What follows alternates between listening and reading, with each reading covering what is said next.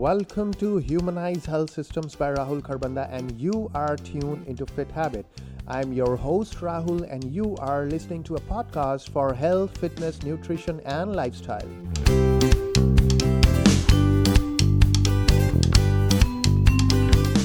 This episode and series is specially on demand from Amrapali Group of Institutes, and today's episode I'll give you few pointers to manage the current personal situation well and invest more times towards learning new things which we missed for so many years.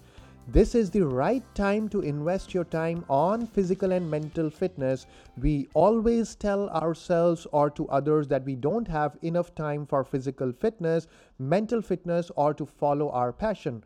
Currently, world is suffering because of this pandemic. Now we have enough time for ourselves. Let's plan and execute the things for which we always gave excuses. Let's start thinking about what we missed in so many years, and let us all invest more times towards learning new things. Few things I would recommend you to do it during this free time, and I myself is practicing these right now, and I'm finding them very effective. I'm sure it will be helpful to you as well. Number 1, workout at home. You can do yoga, HIIT, which is called high intensity interval training, or body strengthening exercises, etc. There are a lot of good content online. You can follow and learn fitness exercise at home.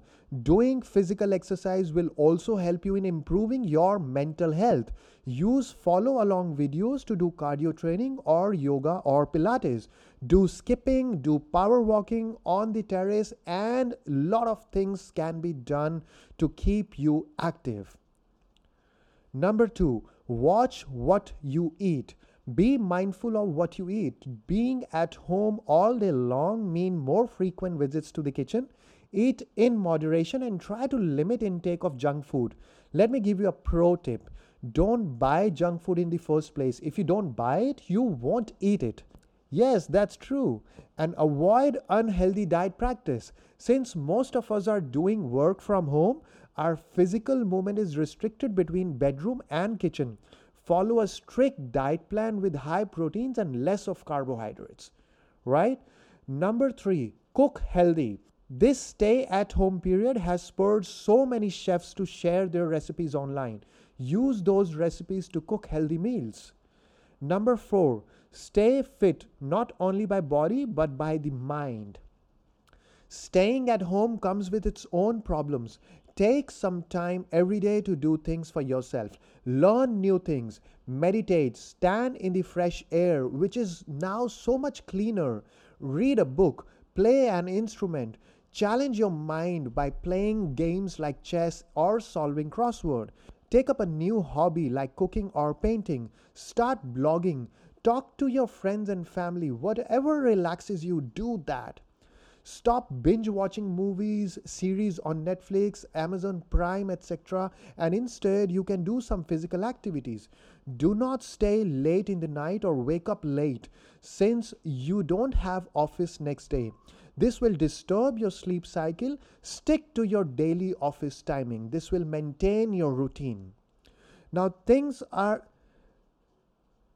are the few things which we can do to stay fit physically and mentally.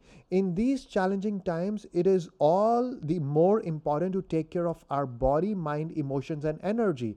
And there are several tips and pointers people get from internet or from their friends who have suddenly become textbook scientists since the pandemic started. So whom to believe and what to do and what not to do.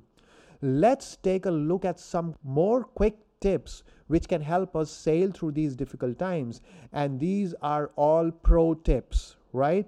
So we know the power of neem and turmeric. Let me take you deep into that, right? Now, turmeric is hailed globally for its many health benefits. It purifies the blood, body, and energy system. Consumption of turmeric on an empty stomach is a very effective cleanser. Neem has anti-inflammatory and antiseptic properties and an ability to generate heat in the body, which is hugely supportive for those looking to improve immunity and overall health. The consumption of neem and turmeric with water is wonderful way of removing any stomach infections and controlling excess bacterial activity that depletes energy levels.